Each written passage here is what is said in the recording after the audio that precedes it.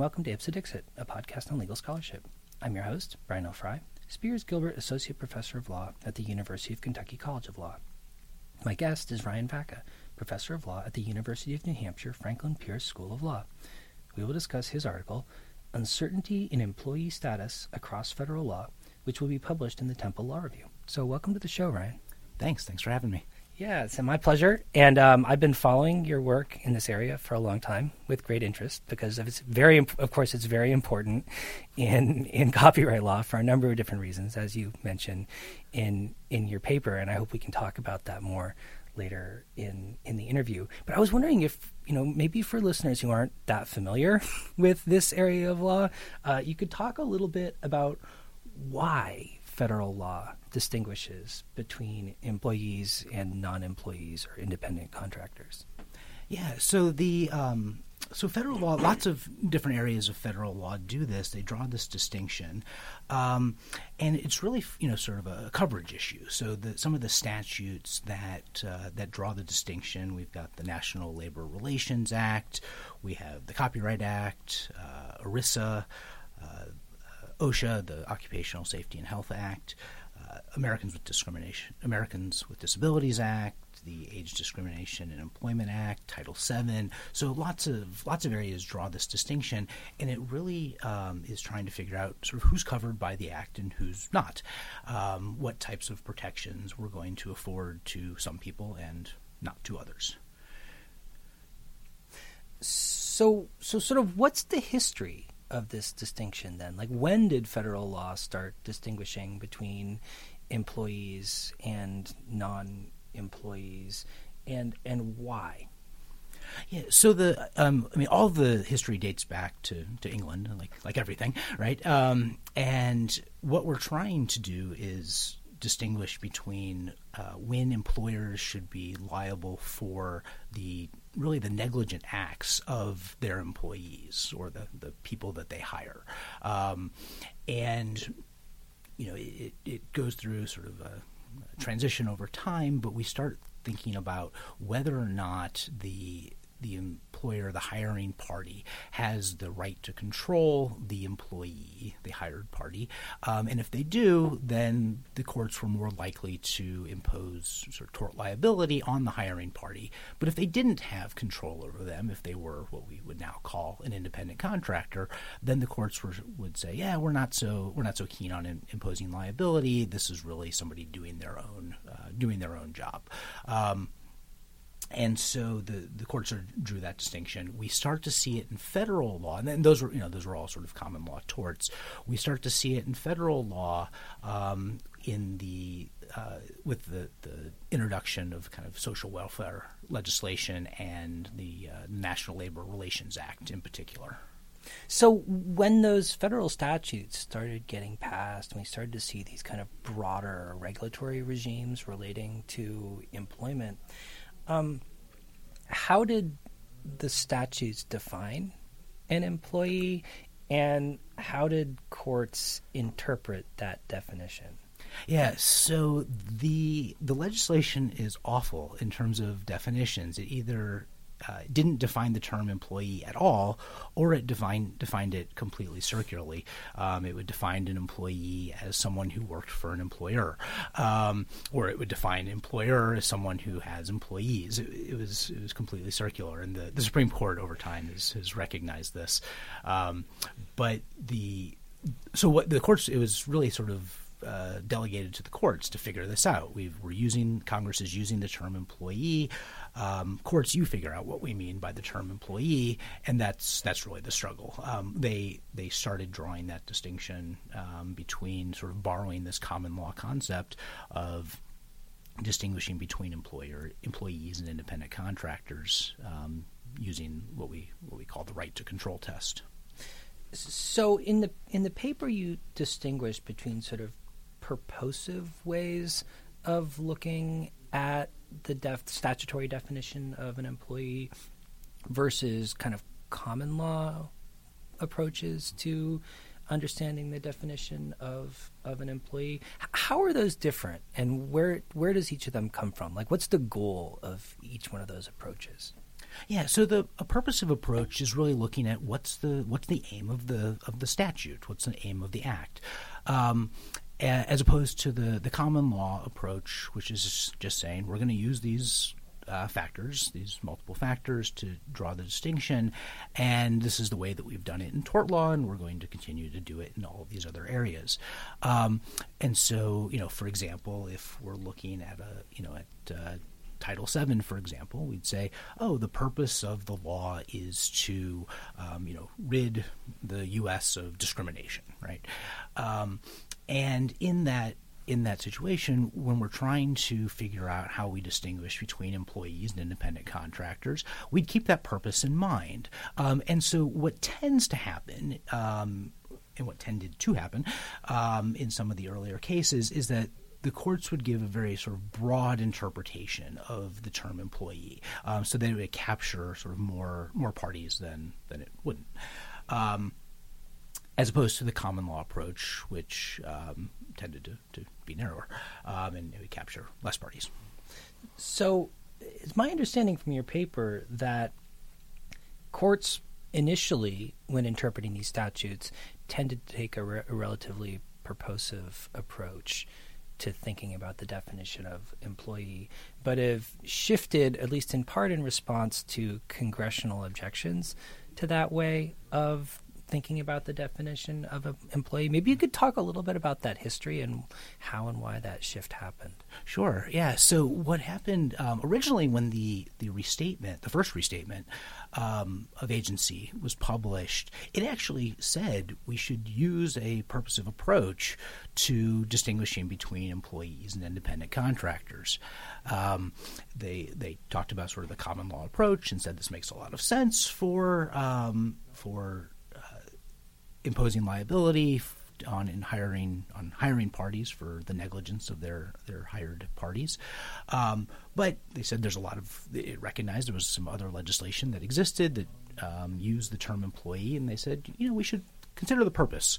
And the courts actually started doing that, and it really started with the National Labor Relations Act when it was first passed. The courts were taking sort of this. Some courts were taking a sort of common law approach. Some were using a more purposive approach.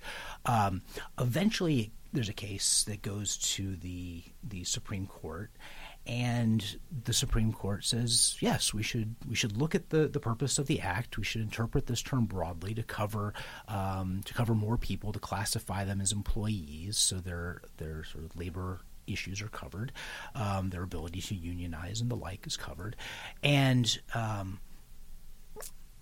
so this is fine. This is the law, and then Congress responds and says, no, Supreme Court, you got it absolutely wrong.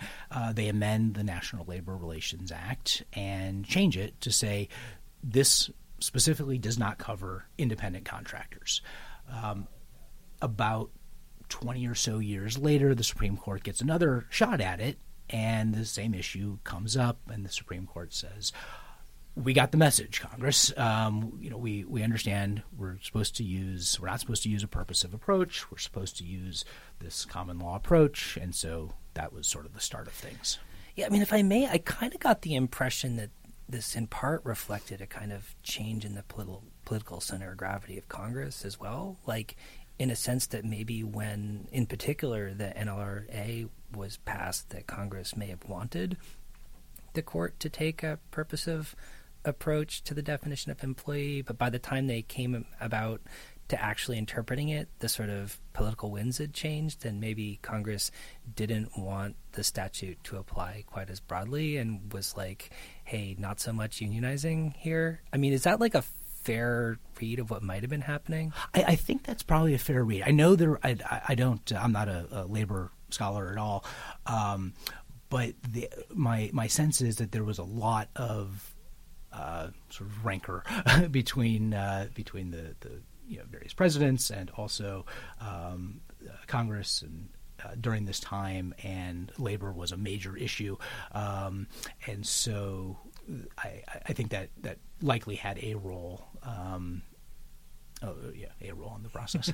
So we're both copyright people, and of course this this sort of employee independent contractor distinction has played an important and sometimes confounding role in copyright law. A lot of listeners might not be familiar with why it matters. So, I wonder if you could just say a little something about sort of how the employee independent contractor distinction matters in copyright law and sort of how it's played out against this backdrop of the distinction between thinking in a purposive way as opposed to a kind of common law way about the definition of employee has affected the kind of development of copyright doctrine.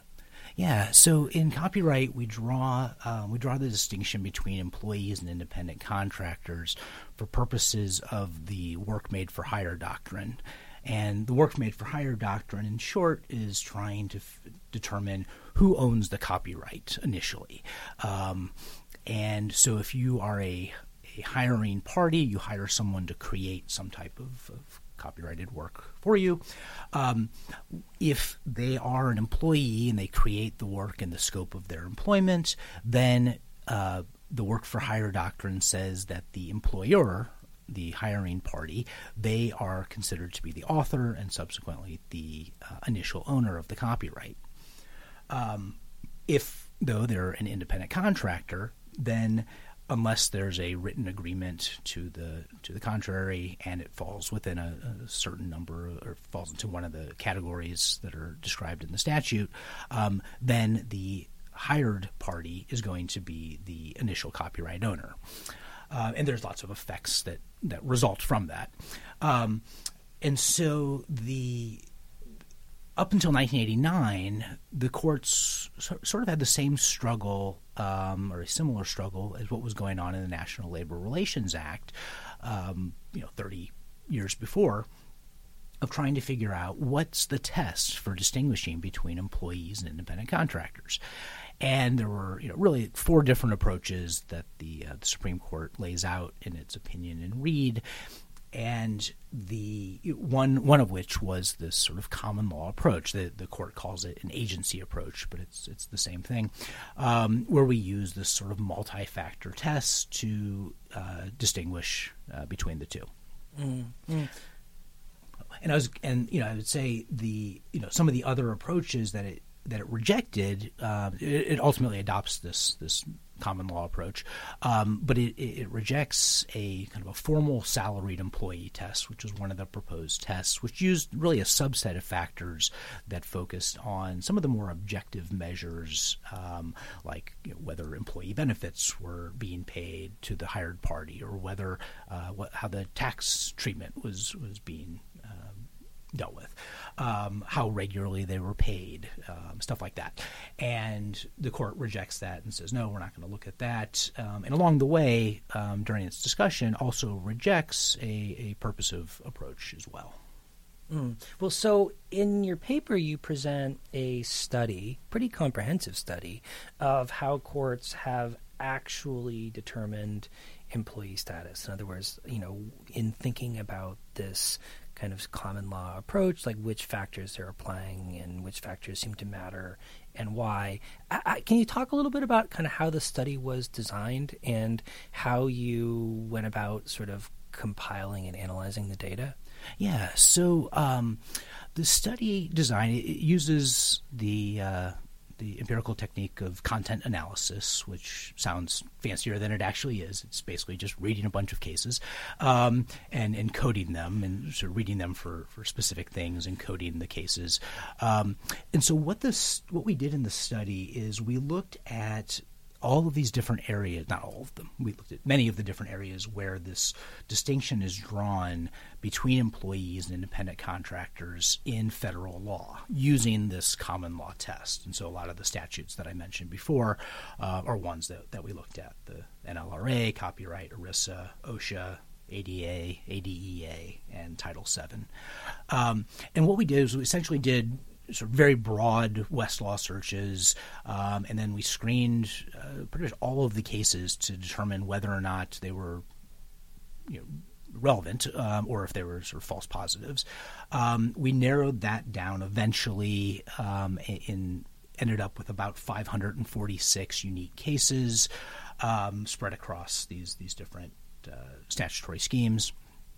And then what we did is my research assistants and I went through and read them all, where the courts or the tribunals generally, sometimes they were courts, sometimes they were administrative agencies or boards like the National Labor Relations Board or the Occupational Safety and Health Commission. So we went through and essentially coded for a variety of different things. We looked at for each factor whether or not so we looked to see what the ultimate result was, whether the hired party was an employee or independent contractor, and then we looked at each of the factors that were addressed and coded them as either did the court say it favored employee status, did it favor independent contractor status, did it not address it at all, and then we also looked at whether or not there was any weighting. So sometimes the tribunals would say, they'd say this particular factor is very important in our analysis, or this particular factor really shouldn't be given much weight for one reason or another. And so we recorded whether it was either favored or discounted, based on and sort of along the way to make sure that we were doing it correctly. We did some intercoder reliability testing to make sure that we weren't just all doing our own thing, and we had to do sort of many rounds of that to make sure we were all on the same page. We knew what we were looking for, and that's all in the article as well, showing our results and how these are actually it's a valid method. And then based on all the data we collected, I essentially made 4 calculations. I looked at how frequently each factor was addressed. I looked at whether it was consistent with the ultimate conclusion in the particular case, and then looked at whether it was weighted favorably or discounted, and then sort of collectively looked at them in each area of the law, and that was basically the study in a nutshell.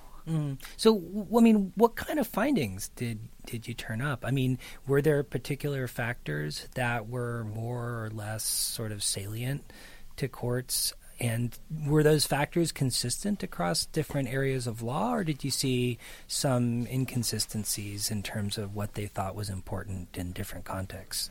Yeah, so it was there were factors that were consistent sort of across statutory schemes, and there were factors that were inconsistent. Then there were some that were like more or less consistent. And so, but it was interesting that it also didn't really matter. It wasn't particularly tied to how important, whether they were consistently important or consistently unimportant. So what I ended up doing for each statutory scheme was to look. I created a continuum for each one, and it showed sort of the least important factors and the most important factors, and I grouped them together based on the 4 calculations that I made. And so there were. I looked at sort of interesting things that took place within legislation, like interesting observations within legislation, and also looked at interesting observations across legislation. And so I would say, within the legislation, there really were some interesting things. So for like the National Labor Relations Act, the top 2 groups, and there's generally like 4 or 5 groups per continuum. And the top 2 groups, the ones that were sort of the most important factors for the NLRA, weren't really that accurate. One of the things I also calculated was accuracy, and so I looked at the factors in that group or 2 groups, and if a majority of those factors pointed toward the result, it was consistent with the ultimate result, then I counted it as an accurate prediction, and if it was less than half, or half or less, then it was an inaccurate prediction. And so I have on the continua, I have various measures of how accurate the continua are, or the groups of factors are. And for the NLRA, it turned out that like the top 2 groups, the most important factors, really weren't that important or that accurate. They were certainly the most important, but they weren't that accurate in predicting the outcome. And so this, to me, suggested that we're certainly lacking predictability and certainty in this area. And, if I could maybe just back up a second and talk about that, if you read all of these Supreme Court opinions that talk about why we should adopt the common law test, the reason that they give over and over again is we need to be able to enhance predictability and certainty. And they said if we adopt this 12 plus factor test, it's going to improve predictability and certainty. And I think that's ridiculous, but that's what they say. And not only is it going to predict, or is it going to increase predictability and certainty within a particular area. So within copyright law, we're going to have more predictable, more certain results if we have 12 factors that we're balancing, but even across legislation, so that when we see this term employee, and I think this is really what they're getting at, is when we see the term employee in federal law, it doesn't matter if it's the Copyright Act, if it's the Title VII, if it's OSHA, we will know with these highly predictable and certain factors that we'll know the result of a hired party status. We'll know what they are.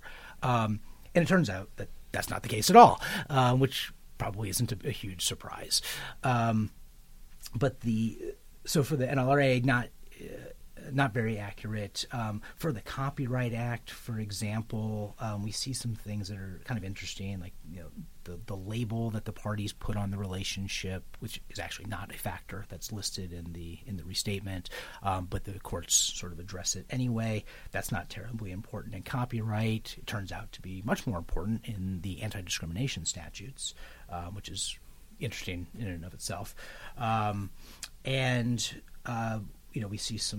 We see some stuff like OSHA, the tribunals for occupational safety and health. They seem to be more hostile to some of the factors like benefits and tax treatment than other areas. So like copyright and ERISA, for example, these are highly valuable. They're very accurate factors and very important in those areas, but OSHA much more hostile to those.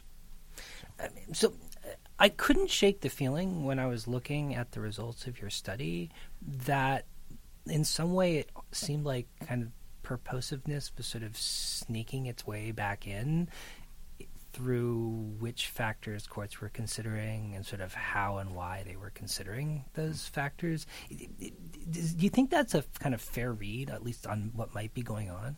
Yeah, no, I think that's really what is going on.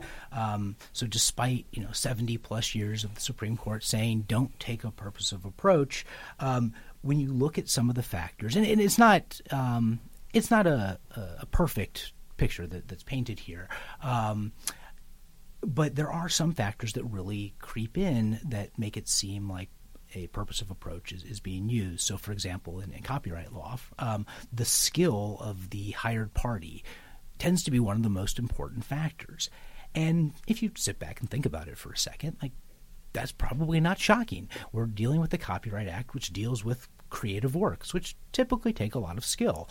And so it's not really that surprising that the skill factor plays such a role. We see sort of the opposite approach for the Americans with Disabilities Act, where the skill factor is actually not very important at all, or it's much less important than it is in the copyright context. And we could say, well, if we look at individuals with disabilities, they may be lacking certain skills, those who don't have disabilities, and so therefore the courts are trying to minimize that factor by thinking about what the act is trying to do. It's trying to protect individuals with disabilities. Well, one way of doing that might be to discount that factor.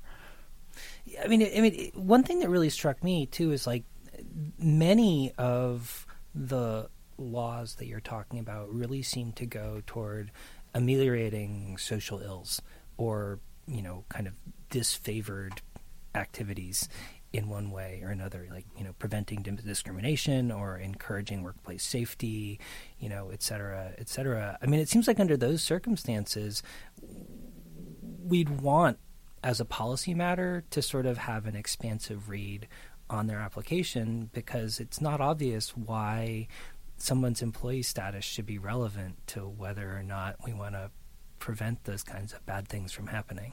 Yeah, I think that's true. And it's during my research, I looked into this a little bit of like, why do we even draw this distinction between employees and independent contractors for the reasons you mentioned? And it turns out that for some of these areas, there's nothing. I looked at a lot of the legislative history, and there's really not much in the legislative history to indicate why Congress drew this line where they did. It seems to be it was just kind of we're just doing it because that's what we've always done, right? Especially for some of the more modern legislation, whether it be ERISA or the ADA or ADEA, Title VII, even back in 1964. But it was kind of following what took place with the NLRA, and so we draw this. Congress has drawn this distinction, but it seems like it's in many instances it's just done it because that's the way they've done it in the past, and so we'll just keep doing it, and it's kind of rote at this point, without really giving much thought as to why we draw that distinction. Mm-hmm. Well, returning to copyright for a minute, which of course is a special interest of mine. I mean, it really struck me that the story you're telling about this sort of broad definition of employee across different federal statutory regimes explains a lot about sort of what was happening in Reed when the kind of court came up with this new way of conceptualizing the distinction between employees and independent contractors. I wonder if you could kind of place Reed in historical context and maybe reflect on what was going on and what the Supreme Court was thinking, and if that provides any sort of explanatory power as to kind of why Reed was written and decided in the way that it was. Yeah, so I think I have a prior article on looking at the Copyright Act. It's basically doing this same study, but just looking at the Copyright Act, and At the time, at least at the time that I wrote that article, and that was in like 2014, 2015, I was under the impression that Reed it made no sense. Like they were very sloppy. The court was very sloppy in its opinion. It didn't really, it didn't really achieve the goals that it said that it was trying to achieve. I think, again, with sort of certainty and predictability, every time I talk about the multi-factor test, when I teach copyright law and we talk about certainty and predictability, students are always very excited about that, and because they, hey, who doesn't love certainty and predictability? And then we talk about the factors, and by the time we finish the case and we talk about the discussion, I say, so what do you think? Is this really predictable and certain? And they just laugh. And I think that's the reaction that everybody has to it.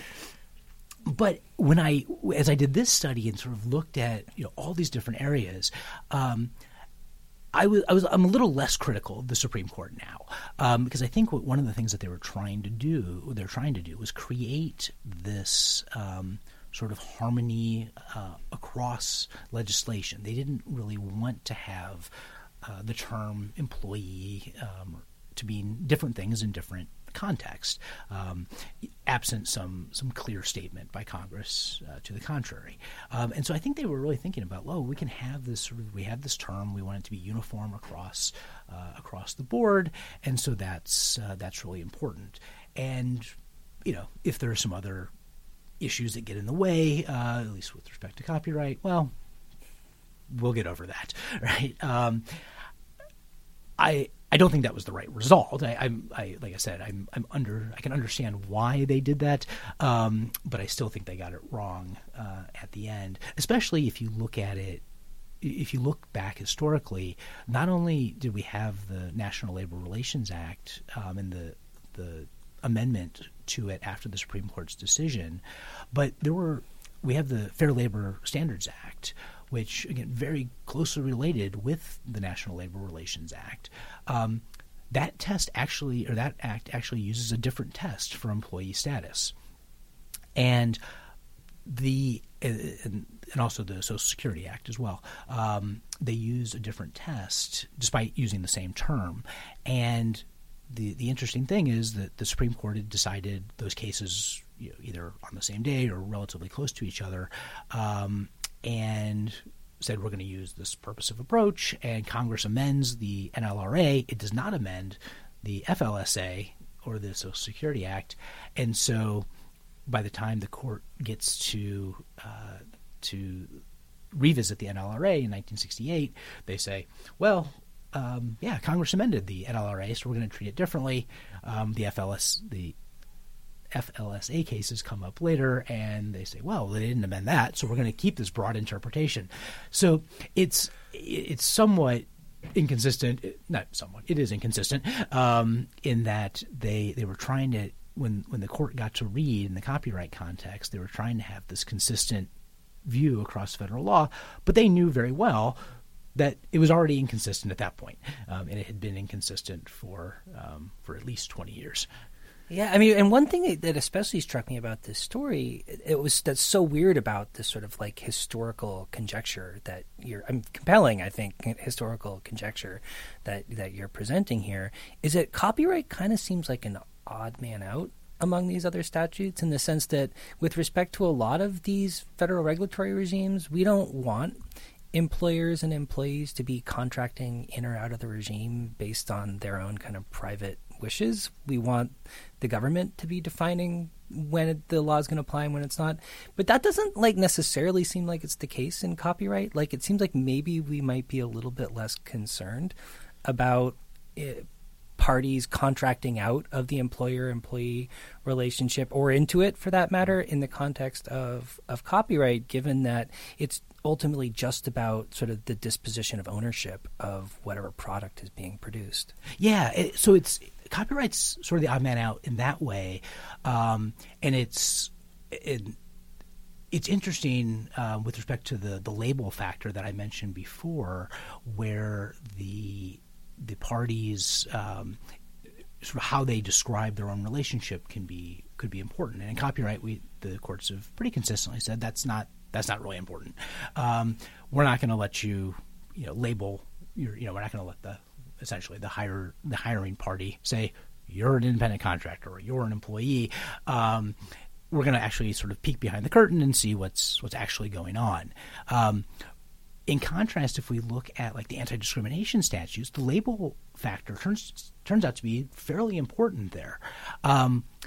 And to me, based on what you were just describing of having sort of the kind of economic rights or sort of property rights versus these kind of social welfare programs, or we're trying to protect people from anti-discrimination, there's kind of these sort of public not public goods in the economic sense, but sort of public rights, public law rights. These are we don't want those to be sort of waived or waivable, except for in a settlement context. But the courts have essentially got it completely backwards in this scenario, where we're gonna actually look behind the curtain with respect to how property is disposed of, but with these sort of public rights, these unwaivable rights, the courts are like, if you called yourself an employee, that's good enough. Or you called yourself an independent contractor, that's fine with us. And so that seems backwards. The other way that copyright really seems to stand out from the others is the way the employee status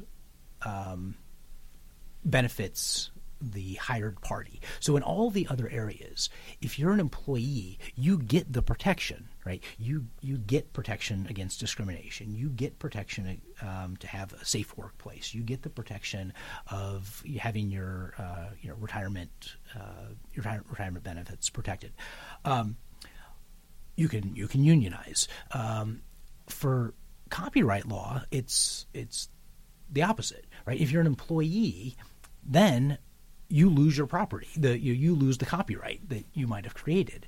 And so copyright sort of stands out in that way as well. Mm-hmm. Well, so Ryan, in closing, I wonder if you think that there are any kind of policy perspectives or kind of conclusions that maybe courts and legislatures ought to be considering coming out of your paper? And also, where do you see this project going from here? Do you have future plans around this issue? Because I know you've written around this area for quite some time.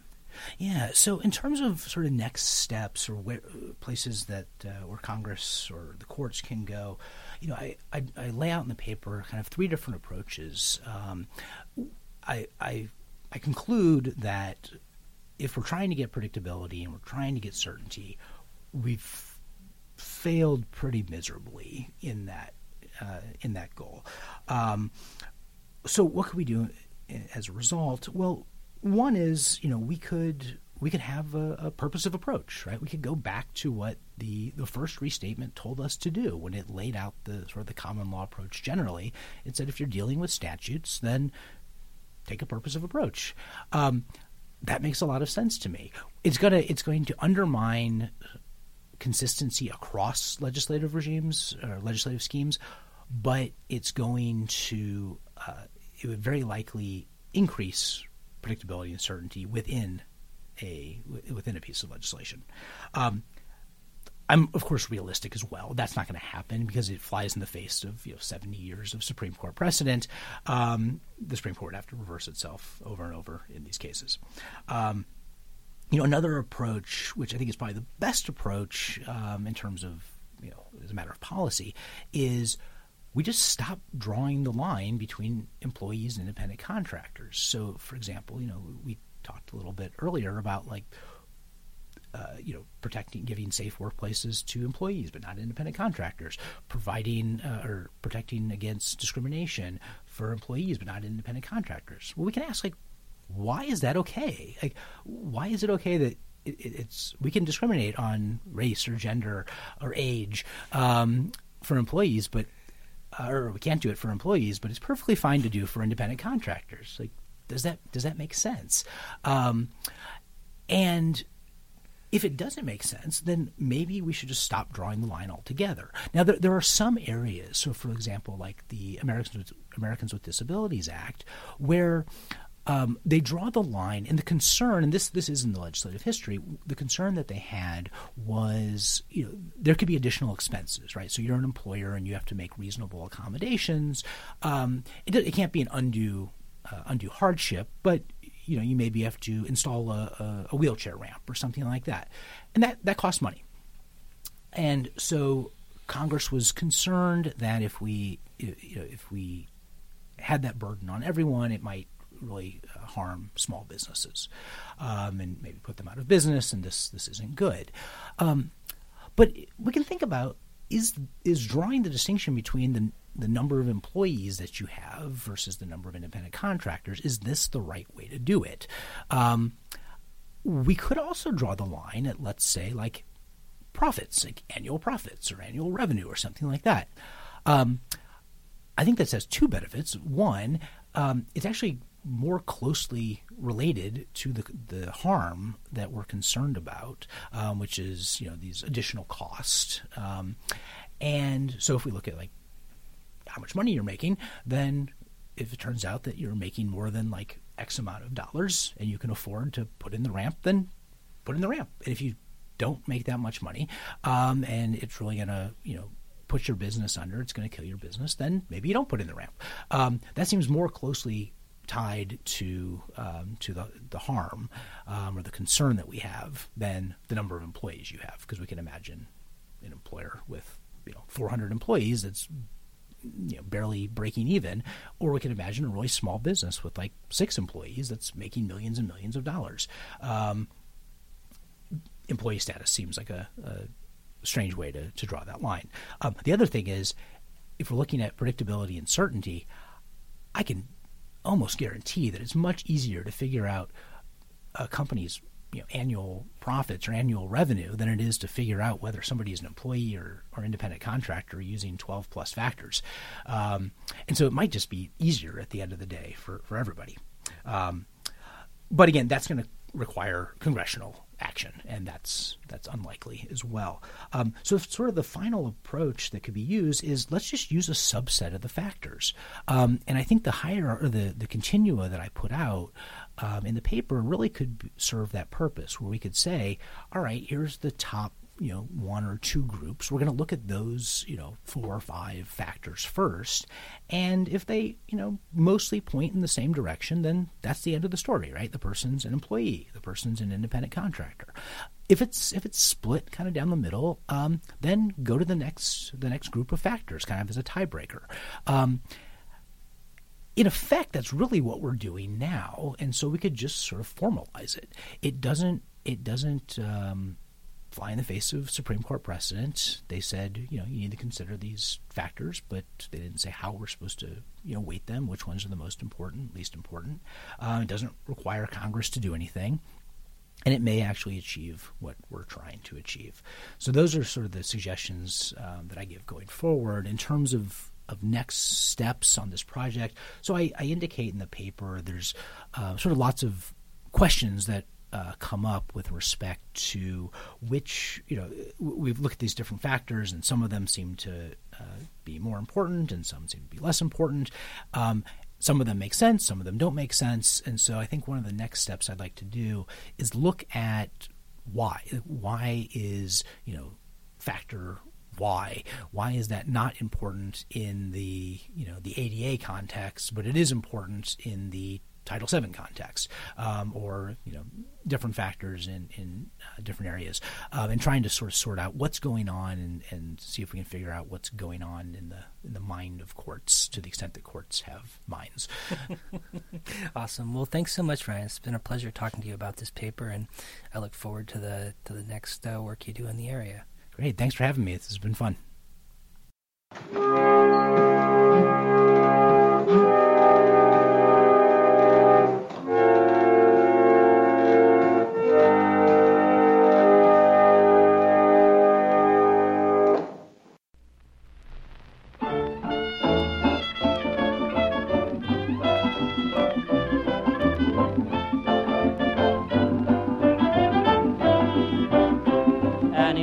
You must meet people sad, they search for employment, none can be had.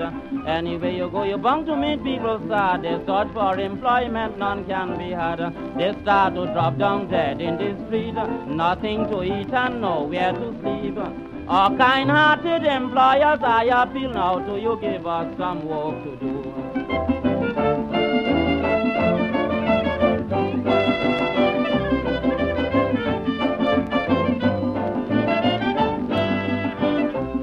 Not asking for equality to rank with the rich in society, to visit their homes in their motor cars, or to go to their clubs and smoke their cigars. We are asking for a living wage to exist now and provide for old age. Our kind-hearted employers, I appeal now to you, give us some work to do.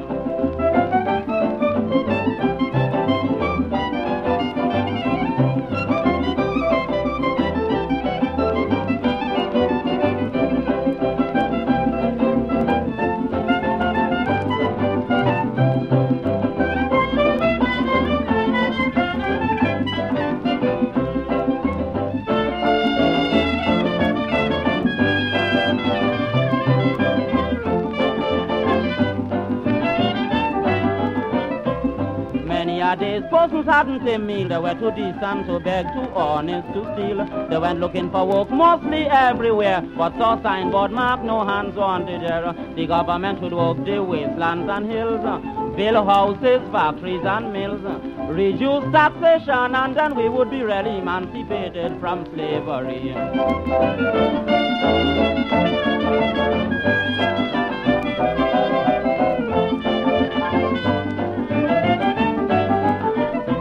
Legislator only quarrel and fret about unemployment, but haven't relieved us yet. There is no visions that we can see to take us out from tribulations and misery. We can't fight physically, for we wouldn't prevail on account of ammunition, cruel laws and jail. But every man was born to be free from this oppression and tyrannic slavery.